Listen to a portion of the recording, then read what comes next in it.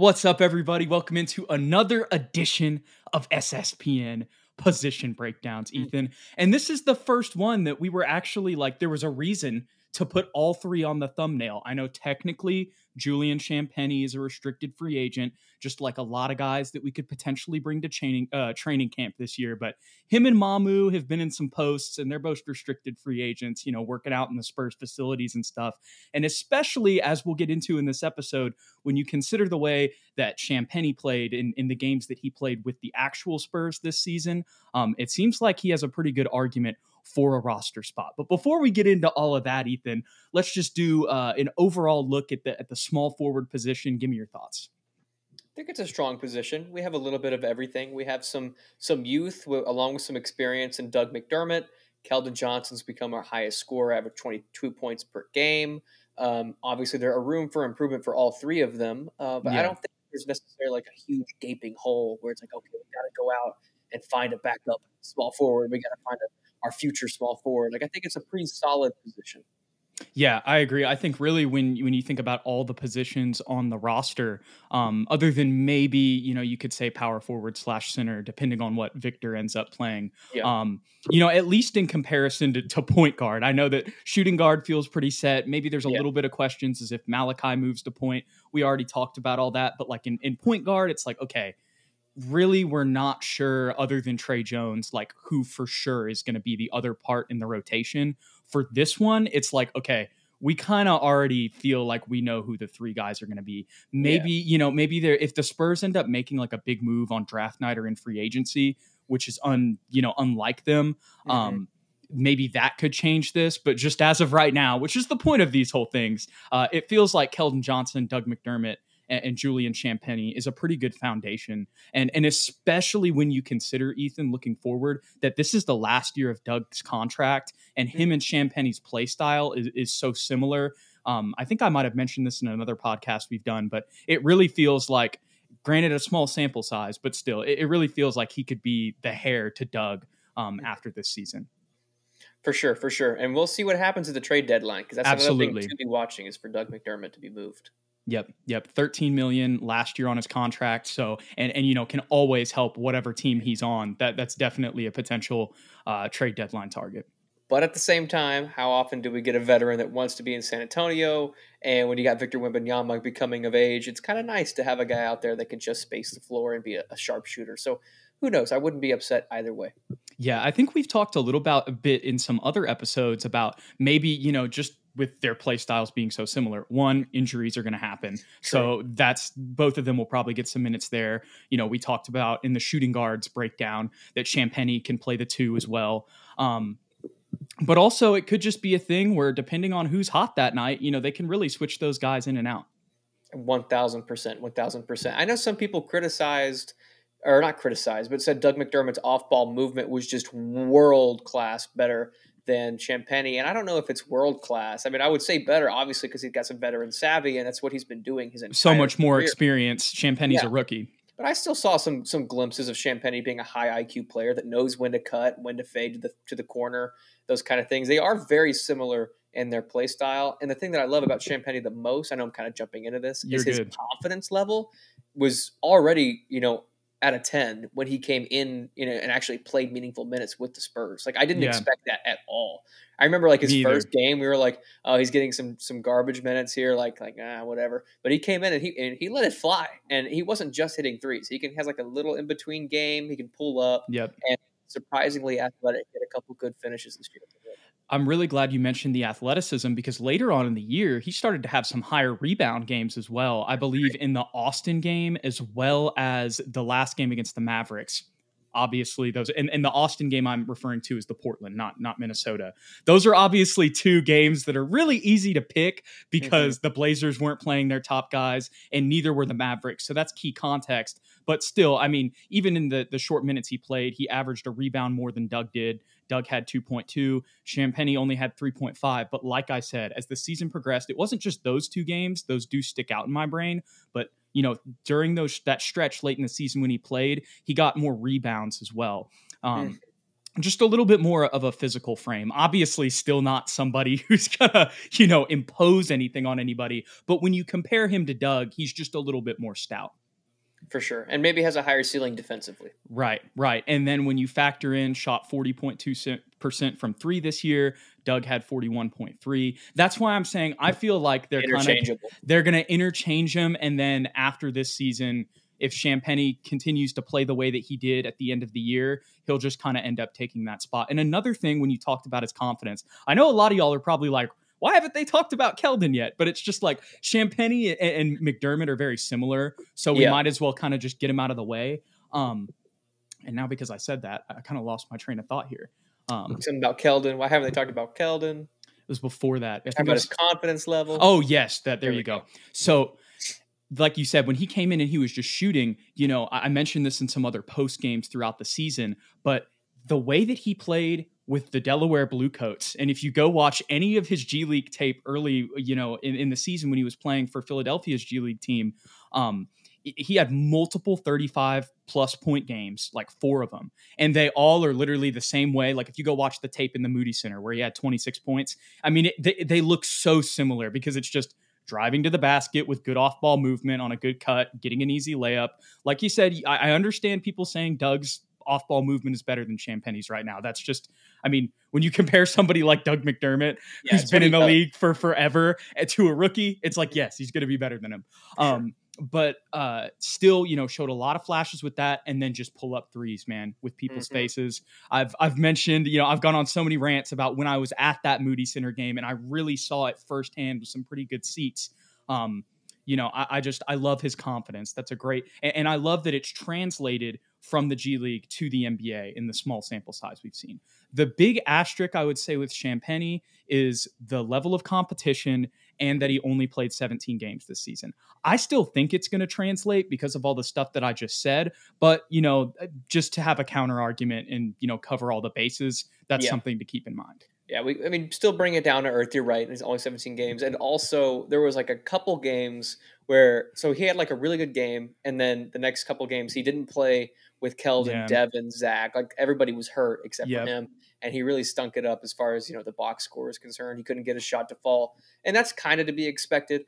But we're not up here saying that he's going to be a world changer and somebody we're going to build around. We're just saying he's a really solid piece to watch for at that backup spot alongside Doug.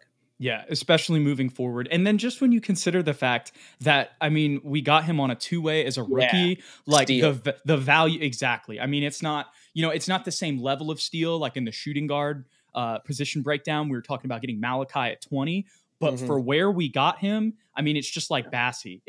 We fleeced the Delaware Bluecoats, man. For 2 guys. Except for Mac McClung. We left him there. But it's all right. Now we got to complete it. We got to go get Champagnie's brother. Kind of off topic, but let's go get, what's his name? I think it's Justin. I don't know for a fact. I don't think he's as good. No, he's definitely not. But I think it'd be funny to have the Champagnies. Now that I think about it, Ethan, we technically need, I said in the last episode, we're probably going to draft that 3rd string shooting guard. But if it doesn't go that way, there's that roster spot for the other Champagnie. And this is kind of, sort of off topic, but kind of not. I forgot, and we might have mentioned it before. There's 18 roster spots now. Yeah. I mean, not all will be active, obviously, but I think we have a couple more. Was it 2-way contracts? So is this like a league thing? I might have not heard about this. Yeah, it's a league thing. Because last year it was 15, now it's 18. So it must be 2-way. I think it's a couple more 2-way guys. So maybe we can get the other Champagnie and just put him on a 2-way. Barlow's coming back, baby. We're running it back. That's what I hear when I hear that. I hear Dominic Barlow has a chance. Season ticket prices just went way up with that news. When Barlow and Wemby are in the front court together, oh my gosh, dude. He's going to be unleashed. Oh, for sure. Dirk and Tyson Chandler vibes. Yes, it's going to be 20 and 20 every game. For sure, Jude. Goes without saying. Oh my gosh, man. That's so funny. For those of you guys who may not get that joke, I know a lot of y'all jumped on the channel after the Wemby lottery.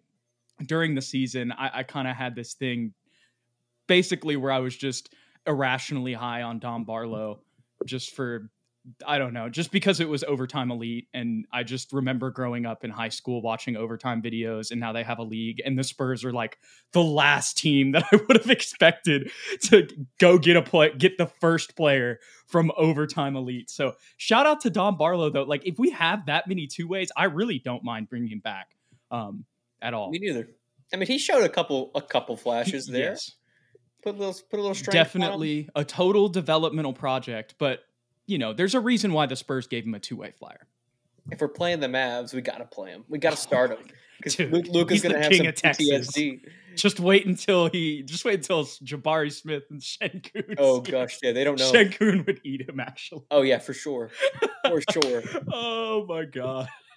Anyways, let's talk about Keldon. Now that we're 10 minutes in and on the small forwards position breakdown, and we haven't talked about Keldon Johnson, the Spurs' leading scorer, their highest paid player, 22 points, 5 boards, 2.9 assists.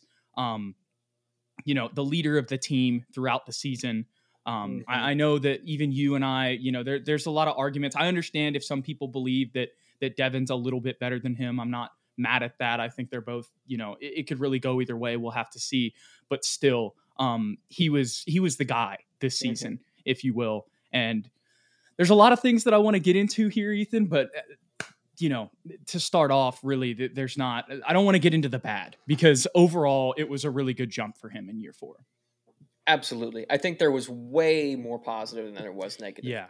The negative would just be nitpicking at that point, because he didn't have any sort of winning team around him. Devin was hurt for most of the year. Trey had stretches where he was out. Jeremy Sohan had stretches where he was out. We traded Jakob Poeltl. We traded Josh Richardson. And he was really the only constant we could count on from almost every single night. Yeah. And not once did he sell. I can't think of a moment where I was like, oh, Keldon wasn't playing hard, or he wasn't aggressive enough, or he let that one go. He might have missed a couple shots that he should have hit. He might have thrown the ball every once in a while, but he was giving it 110% effort. The effort.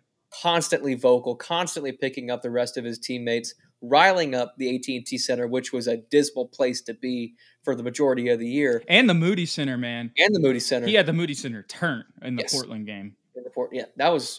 I mean, there's so much you could say about Keldon Johnson. I think he made a lot of improvements, too. I don't think this was like he's only getting stats because his team's bad. I think he definitely improved in a lot of areas. He started off incredible from 3-point range. I know it dropped off to the average, which I think that's kind of what I was alluding to in the beginning. And I have a lot of stats on that I want to talk to you about, but I wanted to talk about the good first, because there's so much more of it. I'll hold off then. But I think I know his low post game maybe was a little inconsistent, but I think he made strides as far as being able to come off screens and play big for others. And he had a little bit more of a floater game, or a jump shot in that 15, 17 feet area. And then finishing at the rim has always been his biggest strength.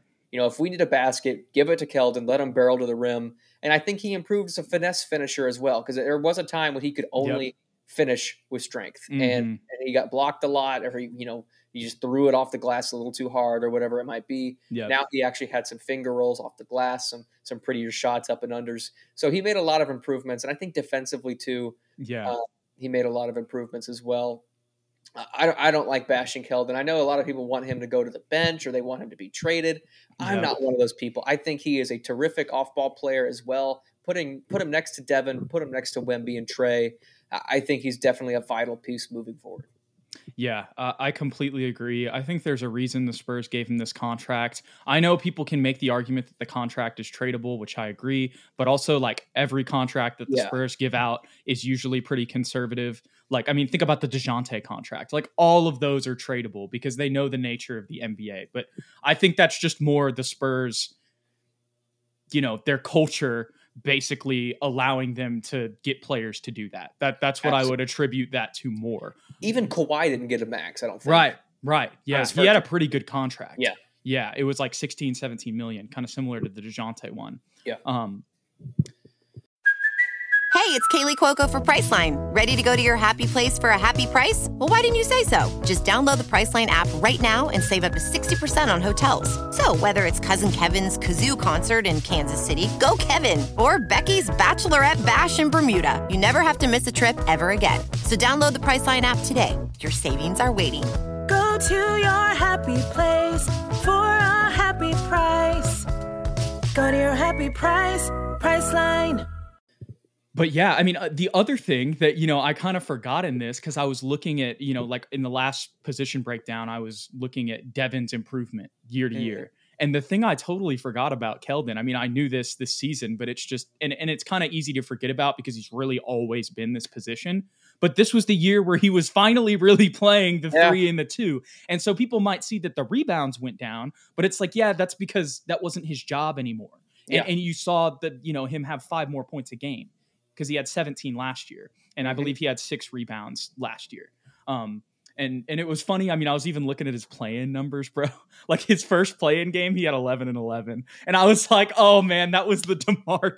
Like Keldon, like it took Keldon so long to really be playing where he was supposed to be playing. Yeah. And so that, I think, also on top of him just developing each year, I think that helped a lot. When it came to his percentage at the basket. Obviously, that wasn't really an issue in the first place, but, it was a little bit easier not having to be guarded by, if you're playing the Timberwolves, it would have been Cat. Like, you know what I mean? Yeah, 100%. And coming out, of Kentucky, he was really a guard / forward. So I was glad he got to play that more this year. Obviously, we saw the shooting explosion at the beginning of the year. I'm trying to think of some other good stuff to say, but really you kind of summarized it all. So that's where I get to this question. And it's the shooting fall off. Is it a concern? And, Ethan, this whole year, I've been very not worried about it. And I'm still I would still say I'm more optimistic about it moving forward than I am concerned about it. But after looking at the numbers, I understand people's concern much more, like a lot of comments we've had. And just to me, looking at the numbers, and I know stats aren't everything, but when I really dive into these, I think y'all will understand how it's just kind of blatantly in front of you. And that's that last year, not this last season, but 21-22, he averaged 39.8% from 3, right? Almost 40%, right? So, and we remember that jump last year. And it's kind of crazy because it feels like he almost shot better this year, like just when I think back on it. But that's really more concentrated in the barrage at the beginning of the season, because he ended up falling to 32.9%. He still made the same amount of game at 2.1, but here's the number that I'm like, when I was reading this, I was like, okay, I get where everybody's kind of coming from. He dropped from 159 threes made total on 399 attempts to 134 total on 407 attempts. So that's where I can understand, he took more shots and made, 25 less, so I really do get the concern there, but I just feel like a lot of it has to do with the mental side of things, because he started so hot, and this is total speculation. Y'all can disagree in the comments. I understand, but I think a lot of it has to do with him starting off so hot, then going through that slump. And then it was like at the end of the season, it was like the middle of the season, it was like, man, he could barely make one. And then by the end of the season, when he stopped thinking about it, and we talked about the hesitation throughout the season as well. It felt like at the beginning of the season, he was just popping it, no hesitation. And then it was like when he started missing more, he started thinking about it more, it felt like, and hesitating more. Also, the injuries, have a lot to do with this as well. When you take Devin Vassell off that team, all the attention is on Keldon, literally all of it. So I think it's a combination of the circumstances, the hesitation, which to me indicates a little bit of it being in his head, which would make sense if you start off the season, the best you've ever shot, and then you fall off. And then, like I said, I felt like in the end of the year, it got a little bit better. It wasn't as bad as it kind of was in that little slump in the middle of the season. Do you feel like was that what you saw this season as well? That's completely warranted. I agree with you. And I would even add a couple more things. One, last year with DeJounte, he was very much a spot up shooter. And the only time he really took a 3 was when Derek was there for a little bit too. Derek as well. He had ball handlers that could play make for him. So he was getting wide open 3s, stand and shoot. This year, he really had the ball in his hands a lot, especially after Trey got hurt early in the year. He came back, but then Devin went down as well. Right. So now he's got the ball in his hands. He's having to play make for others. And he took a lot and of with threes. Sohan too, like you said. He took a lot of 3s coming off of screens, where Off the he dribble. never did that before. Like that was not a part of his game. And so that definitely would have bogged down his 3-point percentage. And then also we were down a lot of the year. Like we were playing from behind constantly. So what do you do when you're down by 30? Right. You shoot threes, even if they're ill-advised threes. So I feel like that coupled with what you said about his confidence level and then just circumstances of the entire year is just, it's bound to drop your percentage. Yeah. And while I gave those numbers, like the actual difference per game is still, like I said, it's actually the same number of made threes per game. That didn't change at all. It's still 2.1 from last season to this season. It's just he took and what that averages out per game, Ethan, is he was 2 for 5 last year and 2 for 6 this year. He averaged 6 attempts, which when you factor in with what you just said, not just even what I was talking about, but like how much we were playing from behind, really it's like, okay, that actually kind of, other people in the comments might be like, no, it's still a concern. But when I think about that, I'm like, honestly, when you say that, I'm like, yeah, that's going to add in an extra 3 a game. You know what I mean? So really that kind of mean like that at that point, it's like, it almost didn't even change that much. But I still do understand the concern. That's something that I want to see improved from him next season. I want to see him closer to that 40% mark. That's not me sitting here saying that his jump shot's perfect.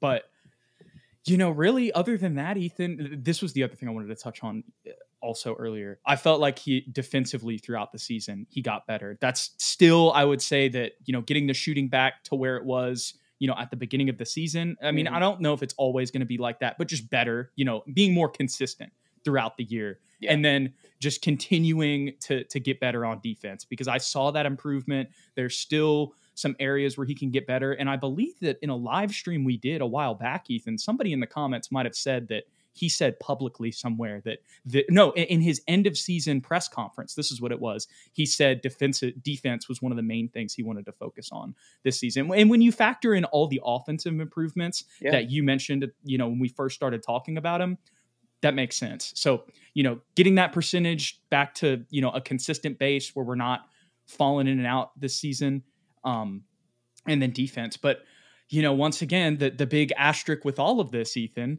is Wembanyama, because, regardless of what happens with him this season, like he's going to attract so much attention, which will probably give Keldon a bunch more open shots. For sure. And the only thing I would also add to his improvement list is 1 or 2 dribble pull-up jumpers. Yep. That's it. Off the dribble. Yeah, because like you said, we saw more of those. They didn't fall as much. If some of those can start falling, that would really take, I feel like that would take his game to the next level if he got an off the dribble game. How many, you have the stats in front of you still? Here, let me go back. I can pull them up. I was just curious, how many free throws a game did he get? Let me see here. Because he's one of the most aggressive players in the league as far as getting to the cup. It was kind of crazy because I didn't realize that NBA.com had they have some crazy stats here. This is old, but they have literally they have dribbles before a shot. They have 1 dribble, 2 dribble shots, closest defender 0 to 2 feet. You can see his percentage for when he's got a player within 2 feet of him. There's a lot of different stuff here. And then there's also the shot clock range. I mean, and then there's just the straight up the shot range as well. What was his percentage from 25 feet? You see what I'm saying? And so on and so on. So there was a lot of cool stuff I had, but you were asking about free throws, correct? Yes, because I was watching that one-on-one Devin Vassell and George Gervin. Yeah. And George Gervin was asking how many. He goes, what you averaging right now? And he was like 20. He goes, how many free throws you got? He's like 4. And he goes, ugh. And he's that man, you need to get to the line more. Yeah, he's like, you're leaving 5 at the line. Because you could be averaging 25 easy. I know, but he's right. He's right. Not wrong. He's not wrong. Okay, they didn't help me out there, so I'm going to Basketball Reference. Take your time, Jude. Okay, so his free throw attempts per game was the highest in his career this year at 5.2. Excellent. And he made 4 of them. Let's keep that going. Let's keep that going up. And let me see here. Yeah, so previously in his career, listen to this. It really didn't change much. It technically went up each season. It went from 2.6 to 2.8 to 3.1, but this was the big jump. So man, Keldon's got to tell George. He's got to be like, hey, Ice, look what you got to tell me to, you got to tell Devin to get in the gym with me, man. I got to teach him all I know. Dude, Go ahead. No, I was just going to say they both put on so much muscle, and they're so like formidable as far as, like, I almost said specimen, but that sounds funny. But I'm excited to see them go up against Victor in practice. Yeah. Because that'll be like the perfect. Pop's gonna find out quick if Victor can take big bodies going into his chest. Like Keldon's probably they're not gonna want to hurt him, but they're gonna want to. Oh, he's licking his chops. They're gonna want to test him. They're just gonna want to see. Yeah. Oh my gosh. But in the one-on-one, Devin's like, Ice. That's why I said that. So I was saying that Keldon's gotta troll Devin. He's gotta get Gervin to troll him about Keldon being better than him. He should. He absolutely should. I just feel like that would be funny. That would be some great that would be some good like HEB commercial. That'd be a good HEB commercial, but that would also be some great what's the the big screen in the middle of the Jumbotron. It would be some good Jumbotron content as well. They should hire us to do Jumbotron stuff. They should hire us for a lot of things, Ethan. We're like the old men in the Muppet Show that watch from the perch. You know what I'm talking about? And we just criticize. Yeah, we just throw out. We roast the other team the entire time. Oh my gosh. Well, man, honestly, like I said at the beginning, it felt like this position was the most set, and I feel like this is probably the most positive we've been on a position so far. As much as Devin and Malachi are, we're very positive about them. But then at the end, we had our segment on Romeo. God bless him. But it was like this one we could be like, we like all these guys. They'll probably be back. God bless him. I love that. I feel bad for him because he's really not that bad. Like that's what I mean. He's not. Third string two guard. He's legit. Right. Anyways, y'all, thanks for hanging out with us today. We'll be back with some more position breakdowns. I almost said prospect profiles again, Ethan. We'll be back with some more position breakdowns. If you're wondering in the next two if Wembanyama will be in it, he probably won't because, once again, this is the pre-draft, pre-offseason position breakdown. Obviously, we will still mention him, as being a big factor potentially at both of those positions in each video. But as of right now, we'll focus on Sohan, Mamu, people like that. And of course, Zach Collins and Charles Bassey moving forward. KBD, don't forget my boy. And you can't forget about KBD. But anyways, y'all, don't forget to like and subscribe if you enjoyed the content. And if you want to follow us on Twitter and stay up to date, at SSPN on YT, at Jude McLaren, and at Ethan_Quintero. We appreciate y'all. We'll catch y'all in the next one. See y'all later.